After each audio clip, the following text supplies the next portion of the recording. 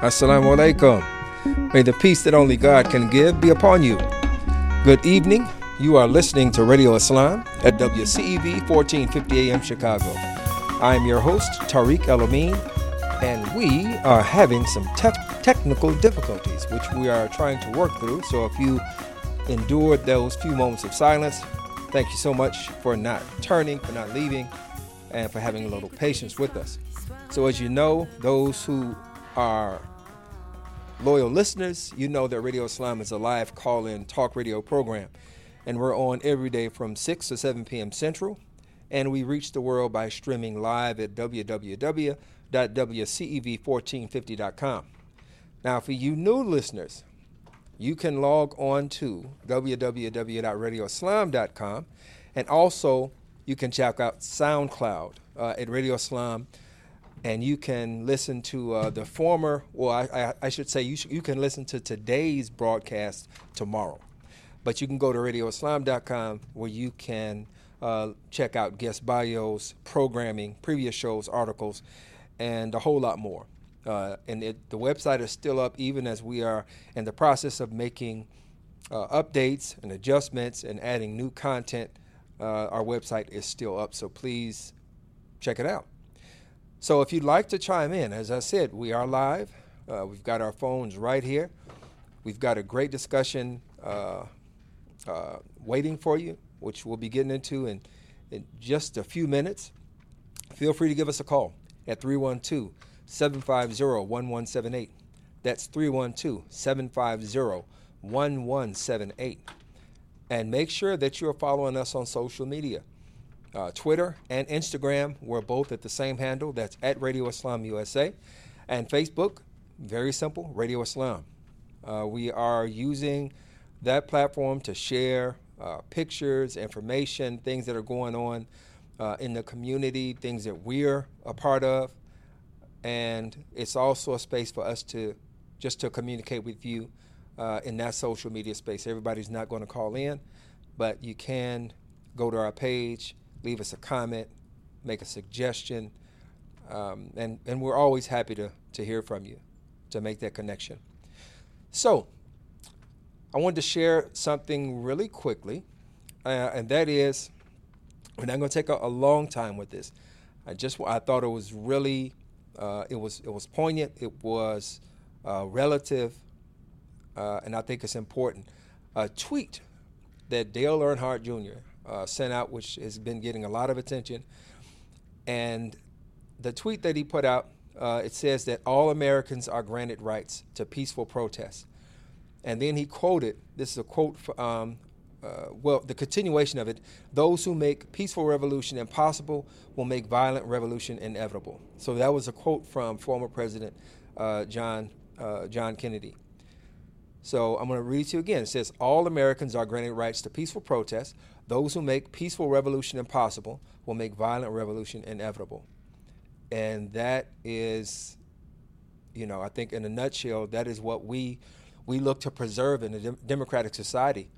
The ability for us to be able to show our dissent while still maintaining our loyalty, while still maintaining our patriotism, because our dissent in upholding the values that we purport to hold, when it's not being met, when it's not being expressed, that is in itself an act of patriotism.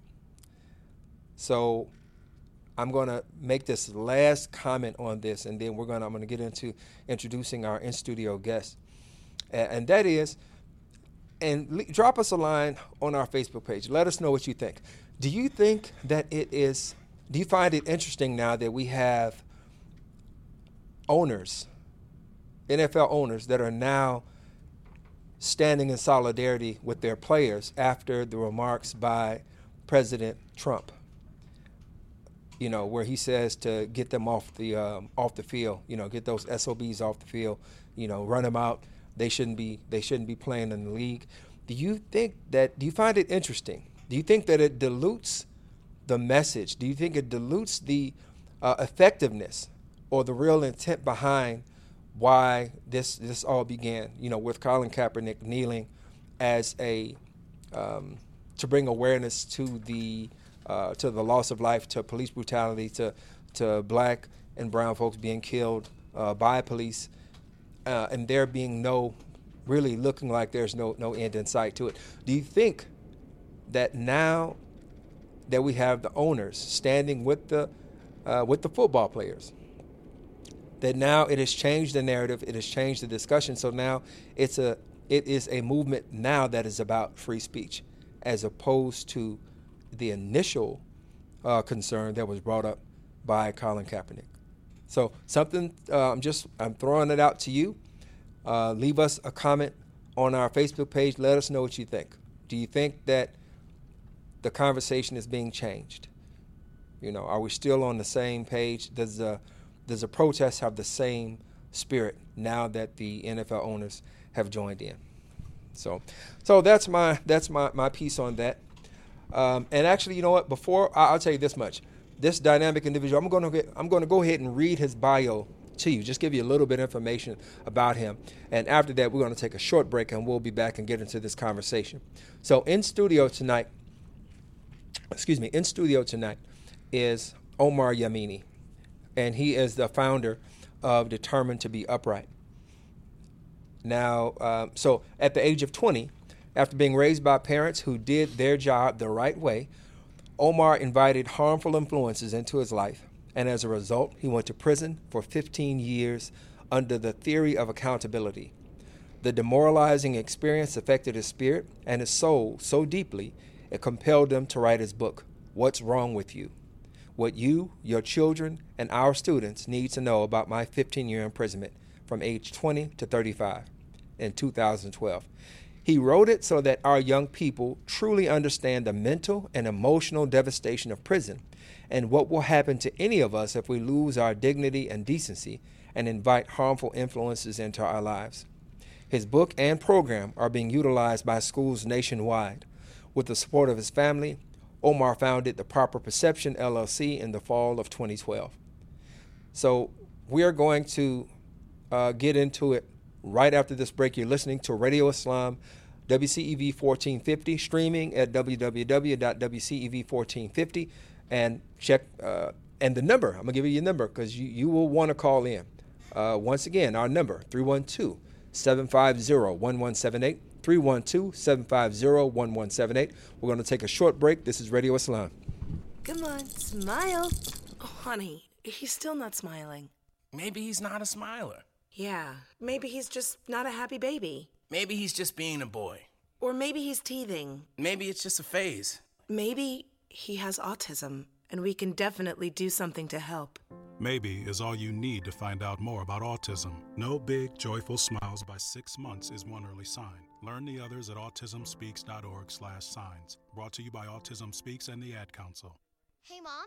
Why is the sky blue? Why don't animals talk? Why do dogs have wet noses? Why is an 11 pronounced 21? Kids ask a lot of questions. Why do I have a belly button? But you don't have to know every answer. Why is the ocean salty? Because you don't have to be perfect to be a perfect parent. Why are there 50 states? There are thousands of children in foster care who don't need every question answered. Why is pizza round? They just need you. For more information on how you can adopt, go to adoptuskids.org. A public service announcement from the U.S. Department of Health and Human Services, Adopt U.S. Kids, and the Ad Council. Confessions of a Potentially Perfect Parent, brought to you by AdoptUsKids.org. Okay, here goes. I know more about cooking dinner for a party of 12 than I do about packing a lunch for a 12-year-old. I know kids like things like PB&J, pigs in a blanket. Oh, and fish sticks. They do love fish sticks. Fillets I get, but sticks? What part of the fish does the stick come from? I know I can read a cookbook that'll tell me how to make a red wine reduction, but where are the cookbooks that can teach me how to cut the crusts off bologna sandwiches? Oh, maybe we can compromise on mac and cheese. Can you make that with brie? Everybody likes brie, right? You don't have to be perfect to be a perfect parent. There are thousands of teens in foster care who would love to push your food around their plate.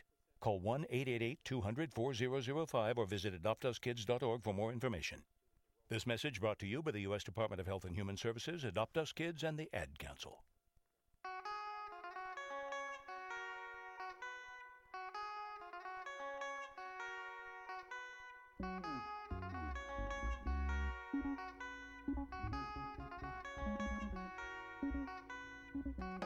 Welcome back.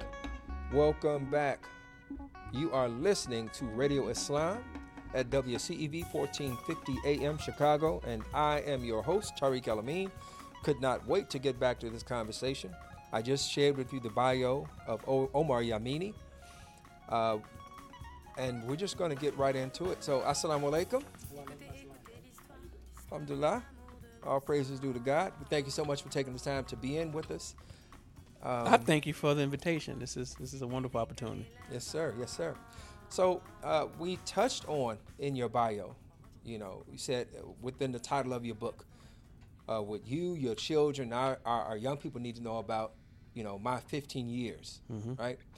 So tell us a little bit, because we want to paint a picture for the audience to clue them in from the beginning of this journey, of your journey to where you are right now. So how did this you said 15 years, so how did this all come about? 15 years, Brother Tariq, 15 years. My story is an American story. So many African-American families go through what I put my family through. And just to be fair, I'm very accountable. I'm an accountable person. So some of the things that I know that I'm responsible for, while others are systematic. Raised in a two-parent household, Southside Chicago, with parents who in a faith-based foundation home. My parents valued education, and I have 5 siblings. It's 3 boys, 3 girls. Of the 6 of us, there are 4 college graduates, Air Force sergeant, and my youngest sister, Sadaka. The highlight of our lives is a special needs child, and that's how my parents raised us. But going through school, high school, Thornridge High School, parents moved from that neighborhood. Around Eden Green, our girl gardens in the hundreds, in the 500s. We call it the Wild Hundreds. Right. Yeah, and so we moved to Dalton, where I went to school, and no disciplinary problems. Went to high school all 4 years, and good friends. Parents knew all our buddies. It was a time in high school where my house was the hangout. So moms and pops knew everybody. Right. But what I did is, I did what so many young people do. I got lazy, especially senior year in high school. Now, I did not graduate high school needing a half English credit. And when I talk to young people, I express that. Not 5 credits, not 6 credits, not a young person who had not a juvenile, issue, what they call the juvenile delinquent, none of that. Right. Just somebody who senior year is over with, second semester I'm chilling. Nobody can tell me. I'm 17, 18 years old. It's over with. And I did not graduate, brother, needing that half English credit. Wow. And I tried the wrong teacher. You hear me?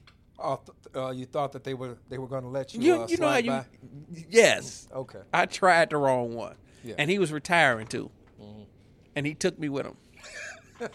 I'm trying to tell you, he took me with him. So when all my real friends, everybody I was raised with, all my parents, the people my parents, everybody went off to Job Corps, college, played ball. Our friends would, them boys was bad. Tier 1, Division 1 football players and basketball players. They went off to their schools, and there I am floating in that dangerous place, that no man's land that so many of our young, especially here in Chicago, and my heart go out to them, that dangerous no man's land where young people who are floating in, who have not prepared for their futures. That was me. Right. Now, because I'm an accountable person, I know I did it. But the other... Let me ask you this. Were you accountable then? At that time? Yes. At that age, 17, 18, 19 years old, you're still under your parents' care. But in my home, my mother had just given birth to my younger sister, Sadaka, special needs. Now, Sadaka special needs children demand attention. Mm-hmm.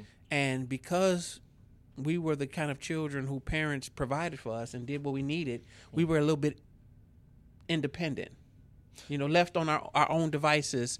At least me and my brother and my older sister was left a little bit to, because we weren't bad kids. We weren't not troubled kids. No. I don't want to take you out of the timeline. I'm just asking. At that point in your life, did you look at yourself as accountable? That's what I'm saying. Maybe it's hard to figure out where I was at no. I'm gonna say no. I'm gonna say no. Mm-hmm. But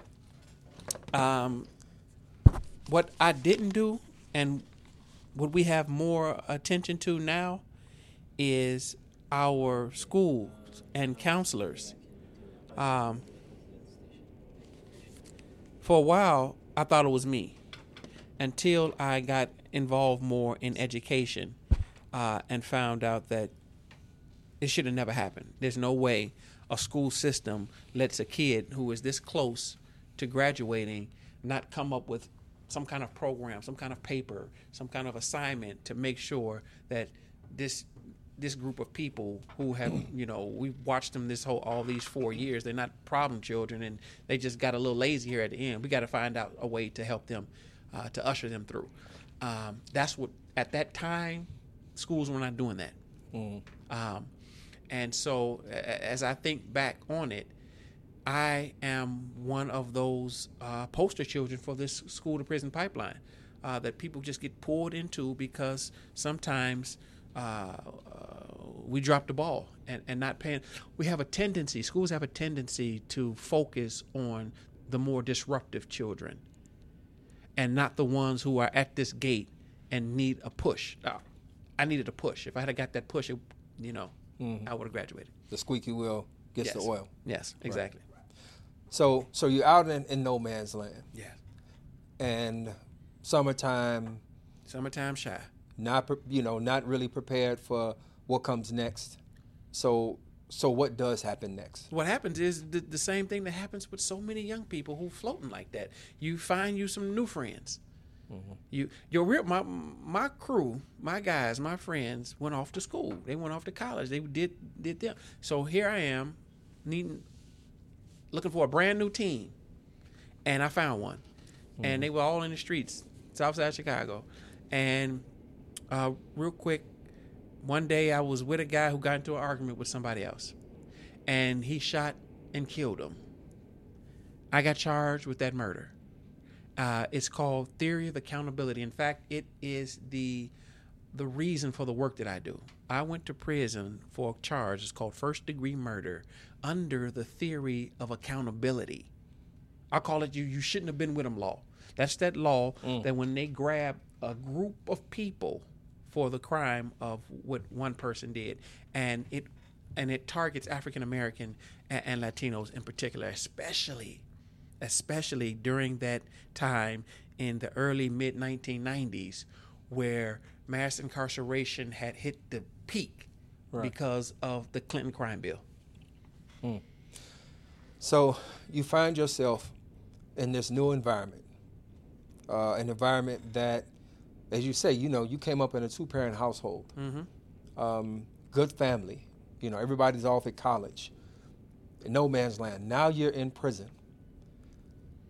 What is going through your mind? Man, when I say shock, it's more like, and I explain this in my book, I use a term, I call it cattle prodding. It's like holding somebody down and just shooting them with 50 million volts. I couldn't process it because it was new to me, especially going into the county jail, because I was 20 years old. And Division 10, Cook County Jail here in Chicago, I went to a school wing, and the scene on the school wing pretty much set the tone, because I was looking at young men my age, 17, 18, 19, 20 years old, who looked like the Walking Dead, zombies, because the life had been siphoned out of their bodies. That's what they look like. They look like somebody had taken away their spirit, because these guys were charged and facing some serious time. For like them talking about these kids at the time had murders and double murders and triple homicides, armed violence with I knew a guy who was charged with killing the dog and everybody in the house at 18 years old. So wow. And we were in maximum security division. And just looking at the guys that didn't have any hope, you saw no hope nowhere in the bottom. I'm talking about, you ever see a population of people moving around like they're shuffling their feet? When I say Walking Dead, like the movies, a lot of the guys, young kids, had that look about themselves, and it was depressing from the start. And so I looked around like, oh Lord, have mercy. It was cigarette smoke. Guys was just when a kid, 17, 18, 19, 20, brother, lose hope like that, and the entire area environment is a hopeless one, you fall right in. Especially being 20 years old with no worldly experience. You're looking at this place like, Lord have mercy. What have I? What is this? This is something right out. One thing about prison and jail, you're not prepared for it. Okay, you can see as much TV, read as many books, hear as much music, and listen to stories people tell you as much as they can, as often as they will. You are not prepared for that, because the mental and emotional range, you have nothing to compare it to. Let me ask this, because you mentioned the stories that are told about prison, and in particular in neighborhoods like, where I come from, or where you grew up in the nicer spot, yes. As far as the, you know what, the neighborhood started getting bad. The gardens wasn't so bad to us. It was Eden Green, Argyle Gardens, and at that time Dalton was still jumping. Well, when I look at places like, because I grew up in Inglewood, and Auburn Gresham, and Inglewood is one of those places now where there's a spotlight on it with regard to the violence, gun violence in particular.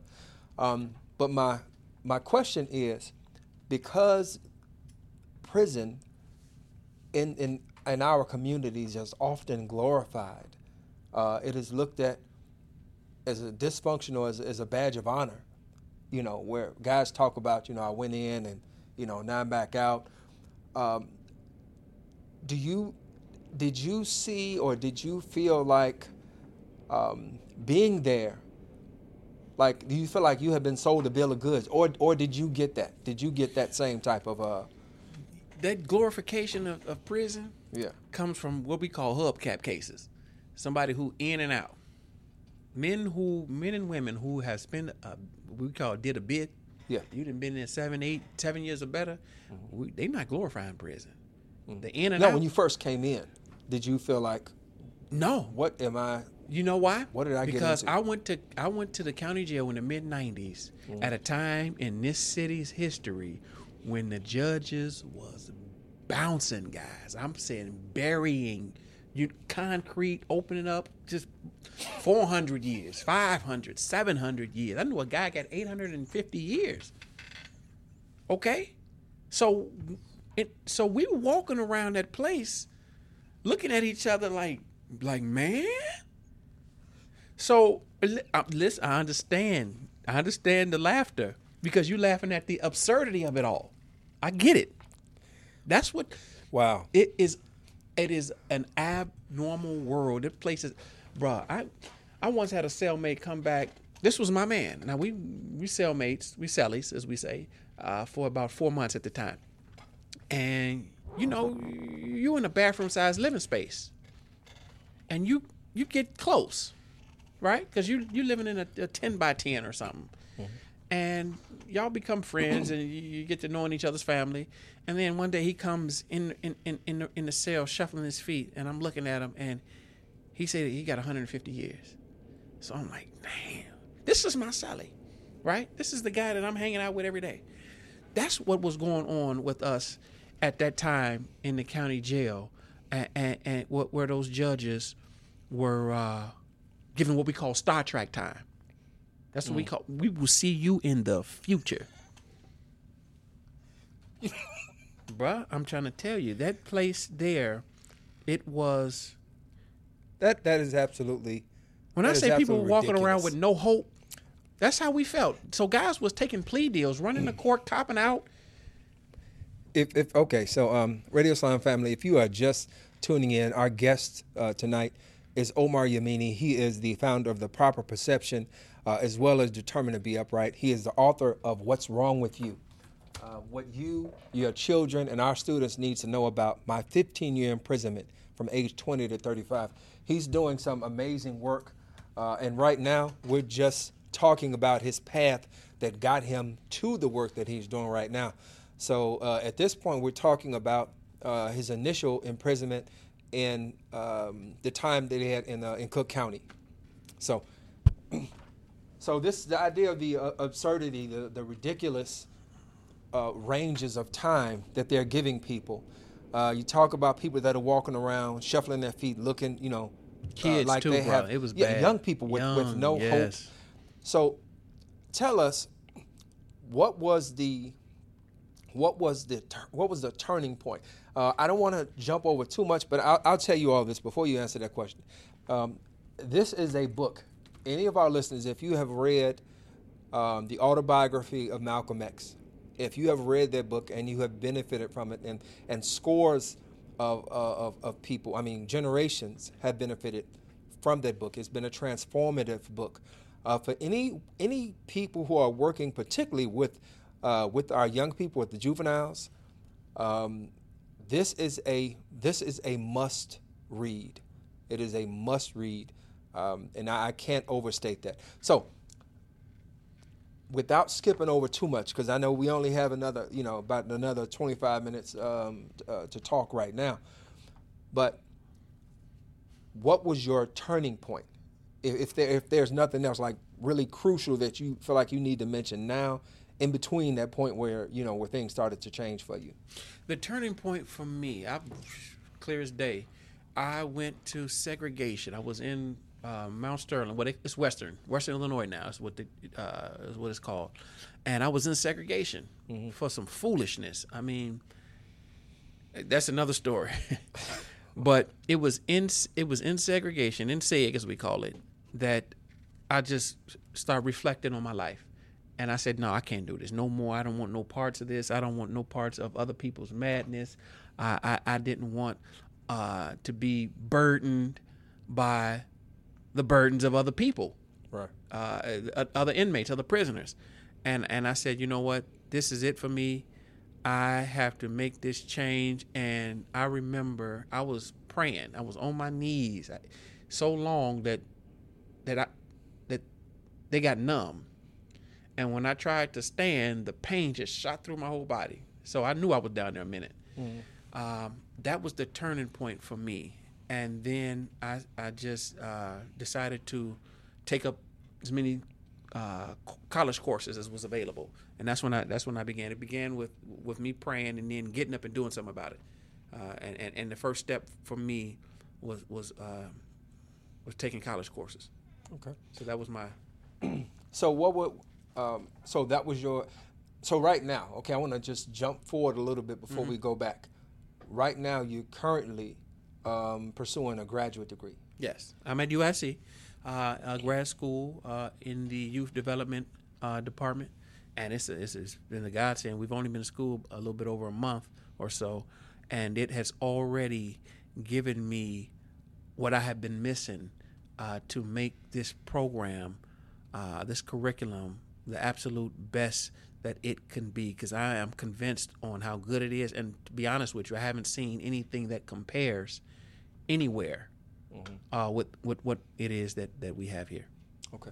So, Radio Islam family, forgive me. I know we are skipping over quite a bit, but that's why I say it's imperative for you to get the book. We'll try to put a link up on the on our Facebook page. The program that you have. Yes. Okay. So you began pursuing education courses, college courses, while you were still in prison. Came out and have continued. what is the basis of your program now? What is the purpose of your program? I know I introduced the idea that you have a very innovative way of disrupting the school to prison pipeline. Mm-hmm. Tell our listeners a little bit about how that's structured. Well, just to tell you the bottom line, the goal, the mission, and that is to warn and educate our young people, to make them completely cognizant, to make them conscious of where inviting harmful influences into your life can and will lead you. And the goal is to keep as many of our young people from ever stepping foot in the prison cell as humanly possible. But what the program is in itself, it's comprehending consequences.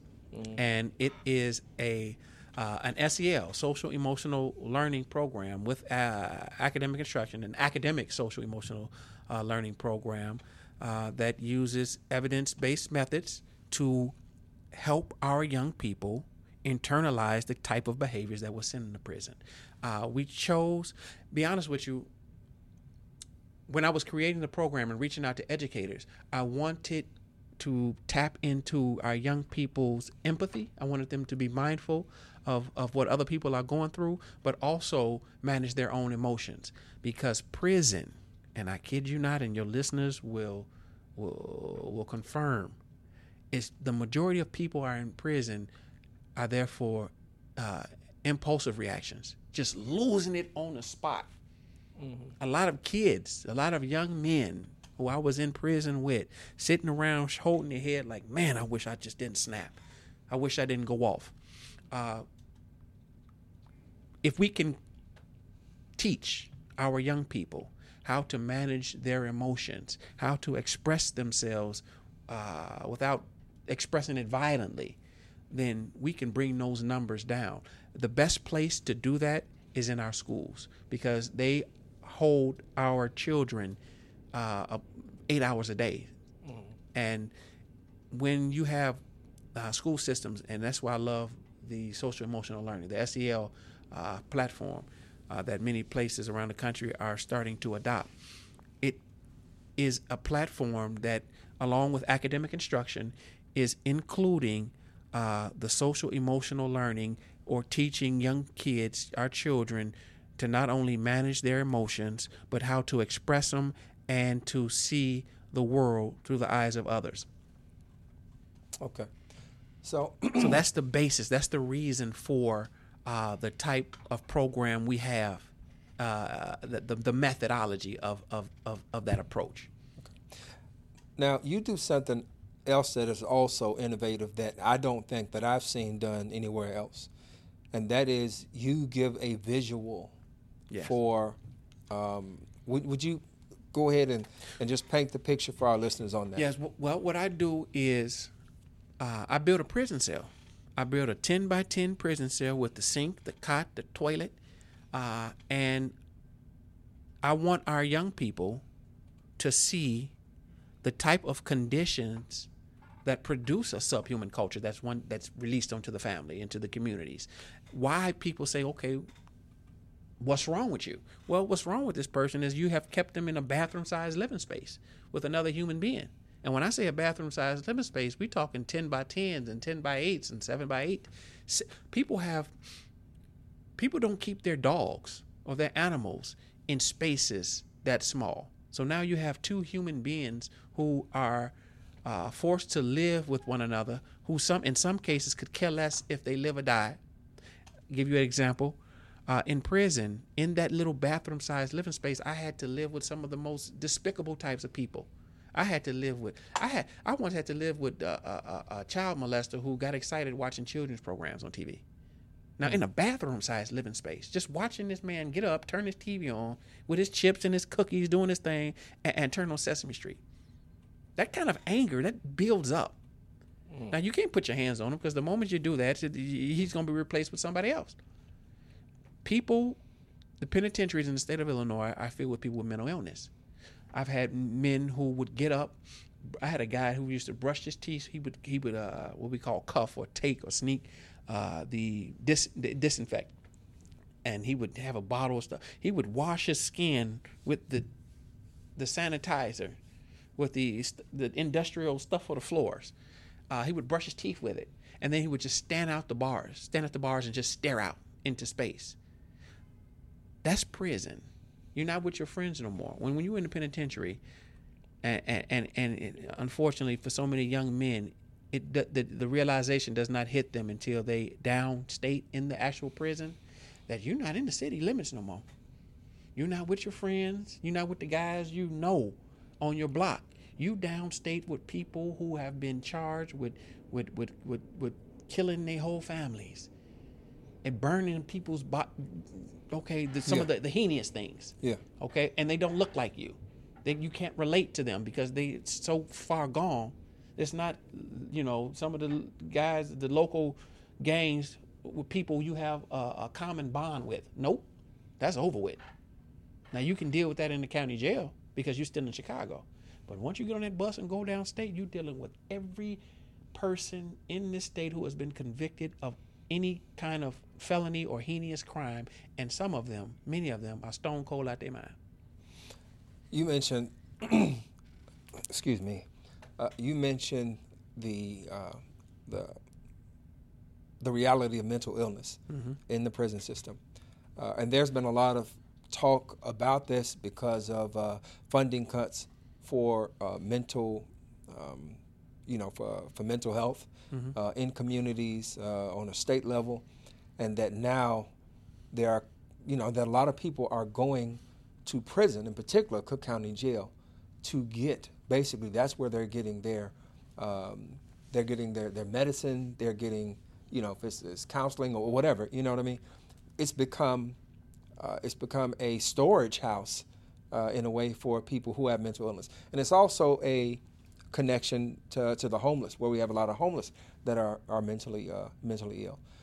Do you feel like that's one of the bigger things that has been that has not been addressed, that kind of goes under the radar, or that prison contributes to the formation of mental illness or the exacerbation of it? It's interesting because it's both. People with mental illness influence prison culture. Okay, a couple years ago, when I was doing my undergrad, we had to do a report, and at that time, this was just 4 years ago, Cook County Jail here in Chicago was the nation's largest mental health facility. Yeah. If the jail, now we're talking Cook County Jail, now just with just a person making an observation, without any data, right? No experiment. If the jail is the largest mental health facility in the nation, and this jail in this county boasts a 95% conviction rate, you're convicting 95% of the people that have mental illness in the jail. Where are they going? They're going to the penitentiaries.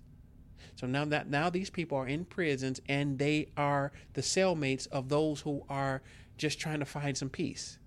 You cannot escape mental illness in the penitentiary. On the other half, the design of the prison itself contributes to mental illness. It's depressing. It's a dungeon concept that hasn't changed much over time. The king say, throw them in the dungeon, that's where you're going. The penitentiaries are like that, especially some of the maximum security places.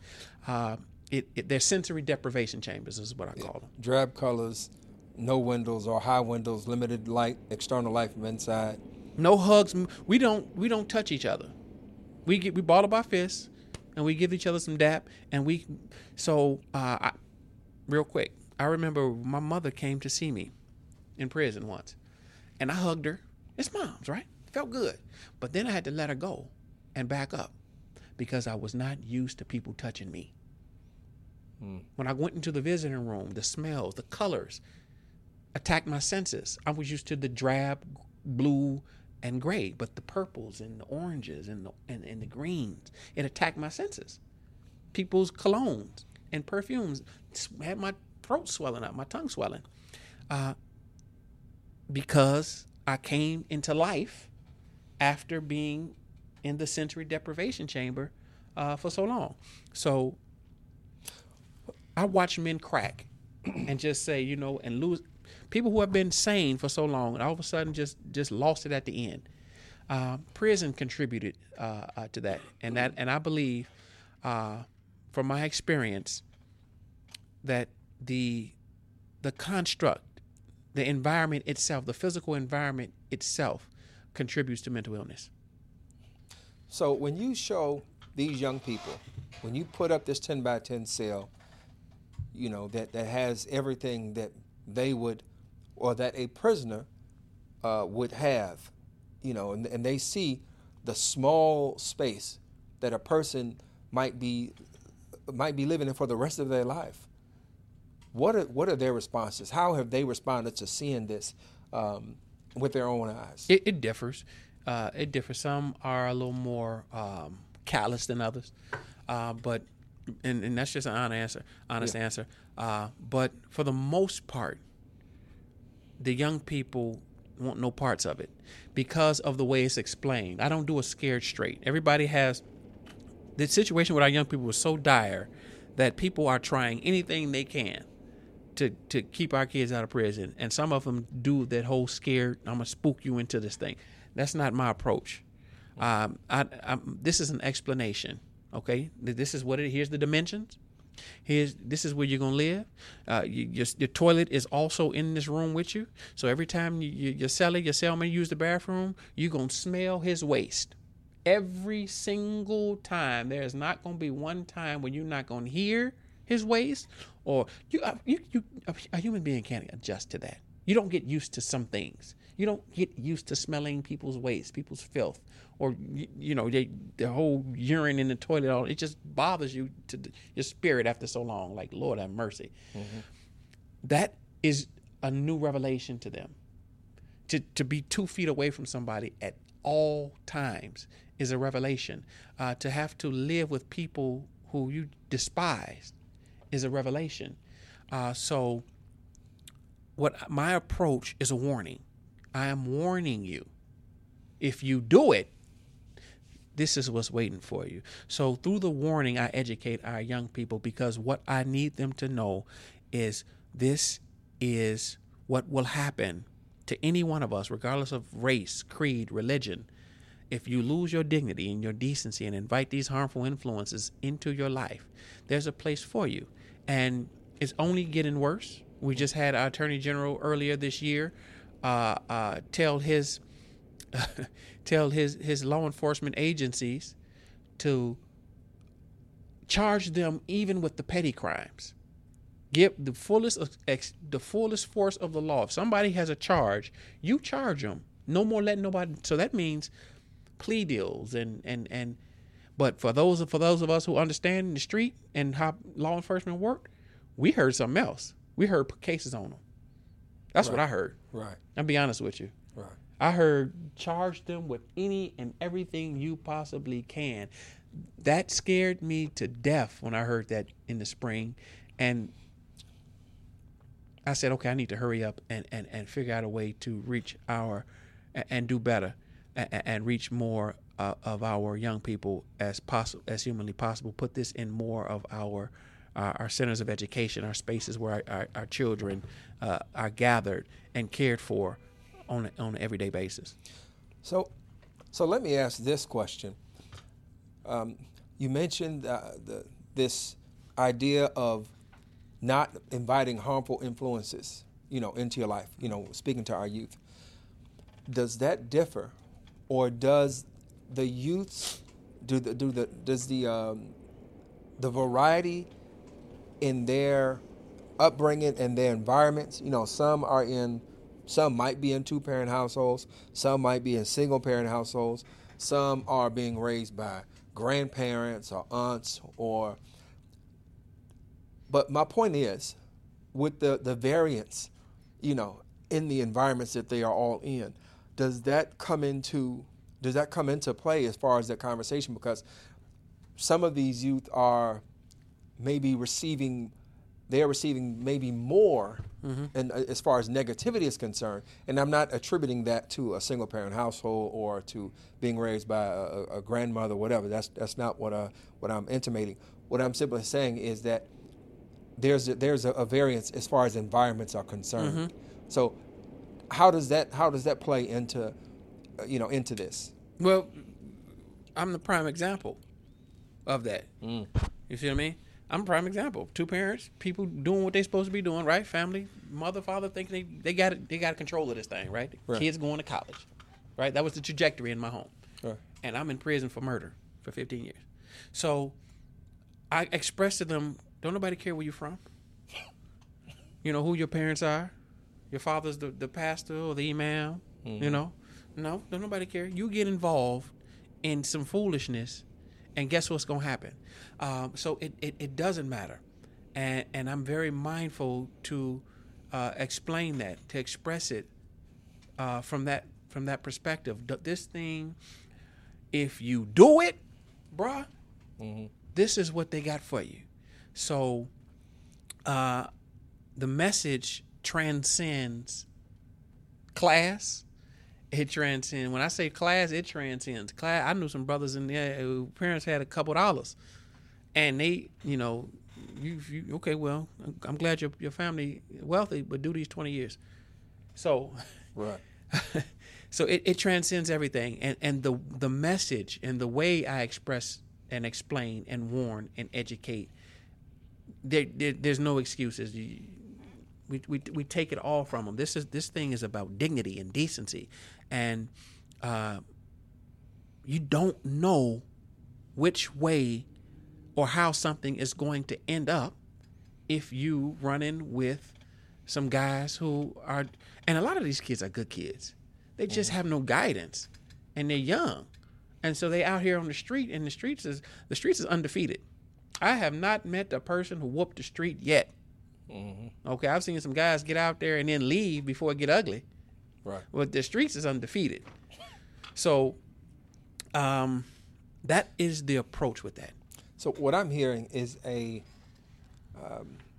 effort to bring about a heightened awareness of accountability and agency that you might think in an ideal setting that these youth would have maybe a few extra years to kind of mill about and come into some awareness later on in life, where you're saying that, no, you don't have time to wait. We didn't get time to wait. You got to be on it right now. Because of what we up against, and because of what our young people are up against, and because some of our communities, they, as you said in the beginning, they make this thing some kind of badge of honor. Yes. And it's not the kids' fault. You know, this is what's going on. This is what they see, what they hear on a daily basis. That is the importance of the school. So, Radio Islam family, if you are just tuning in, if you've been listening for a few minutes, you just got in with us, we are talking with Omar Yamini. He is the founder of The Proper Perception, author of What's Wrong with You, what you, your children, and our students need to know about my 15-year imprisonment from age 20 to 35. We've been going over some of the formative experiences that he's had and the work that he's engaged in now, attempting to disrupt the school to prison pipeline. And my next question is going to be for you is, so you've got a teaching and a resource guide that is connected. We mentioned within your bio that your program is being used by school districts around the nation right now. Or is it the book? Oh, both. Both. Okay. So the program, the program itself. Some places use variations of it. They may use the book more than the resource guide, and also my speaking engagement. They may call me in to do the presentation and follow up with the book and the workbook that you have there. Which schools are you working with? We're broadcasting in Chicago. Of course, we're streaming. We're streaming live, so we have listeners, really around the globe. But just speaking locally, what's the process moving forward? So we just have to continue to put the message forward because it's needed. This is something that's needed here. Yes. This is needed because our children here in Chicago are under siege. And many of them, they're good, like as I said, they're good kids. They just need somebody to explain this and warn them and dig inside them from the inside out kind of thing so that they truly understand what will happen if you invite these dangerous, these harmful influences into your life. That is the mission, to keep our young people out of prison, but to do so through education, but also a warning. I'm warning. I'm gonna be flat out. This is a warning. Right. First, before this program is anything, it is a warning. Like Mayday, red flag, lights flashing. So that was intentional, though. Right. That was the intent for our parents and our educators to really understand the magnitude, how serious this is, if we don't get a hold of our young people. So let me just for a second just kind of segue into a little bit lighter side of this work of life. So since you have come out of prison and you have written this book, this phenomenal book, began this program, traveling around the country. You've also found time to begin your own family. Yes. So, what has that experience been like for you? Has it? Because you talked about the coming into the visiting room, and how your senses were kind of overwhelmed with life, so to speak.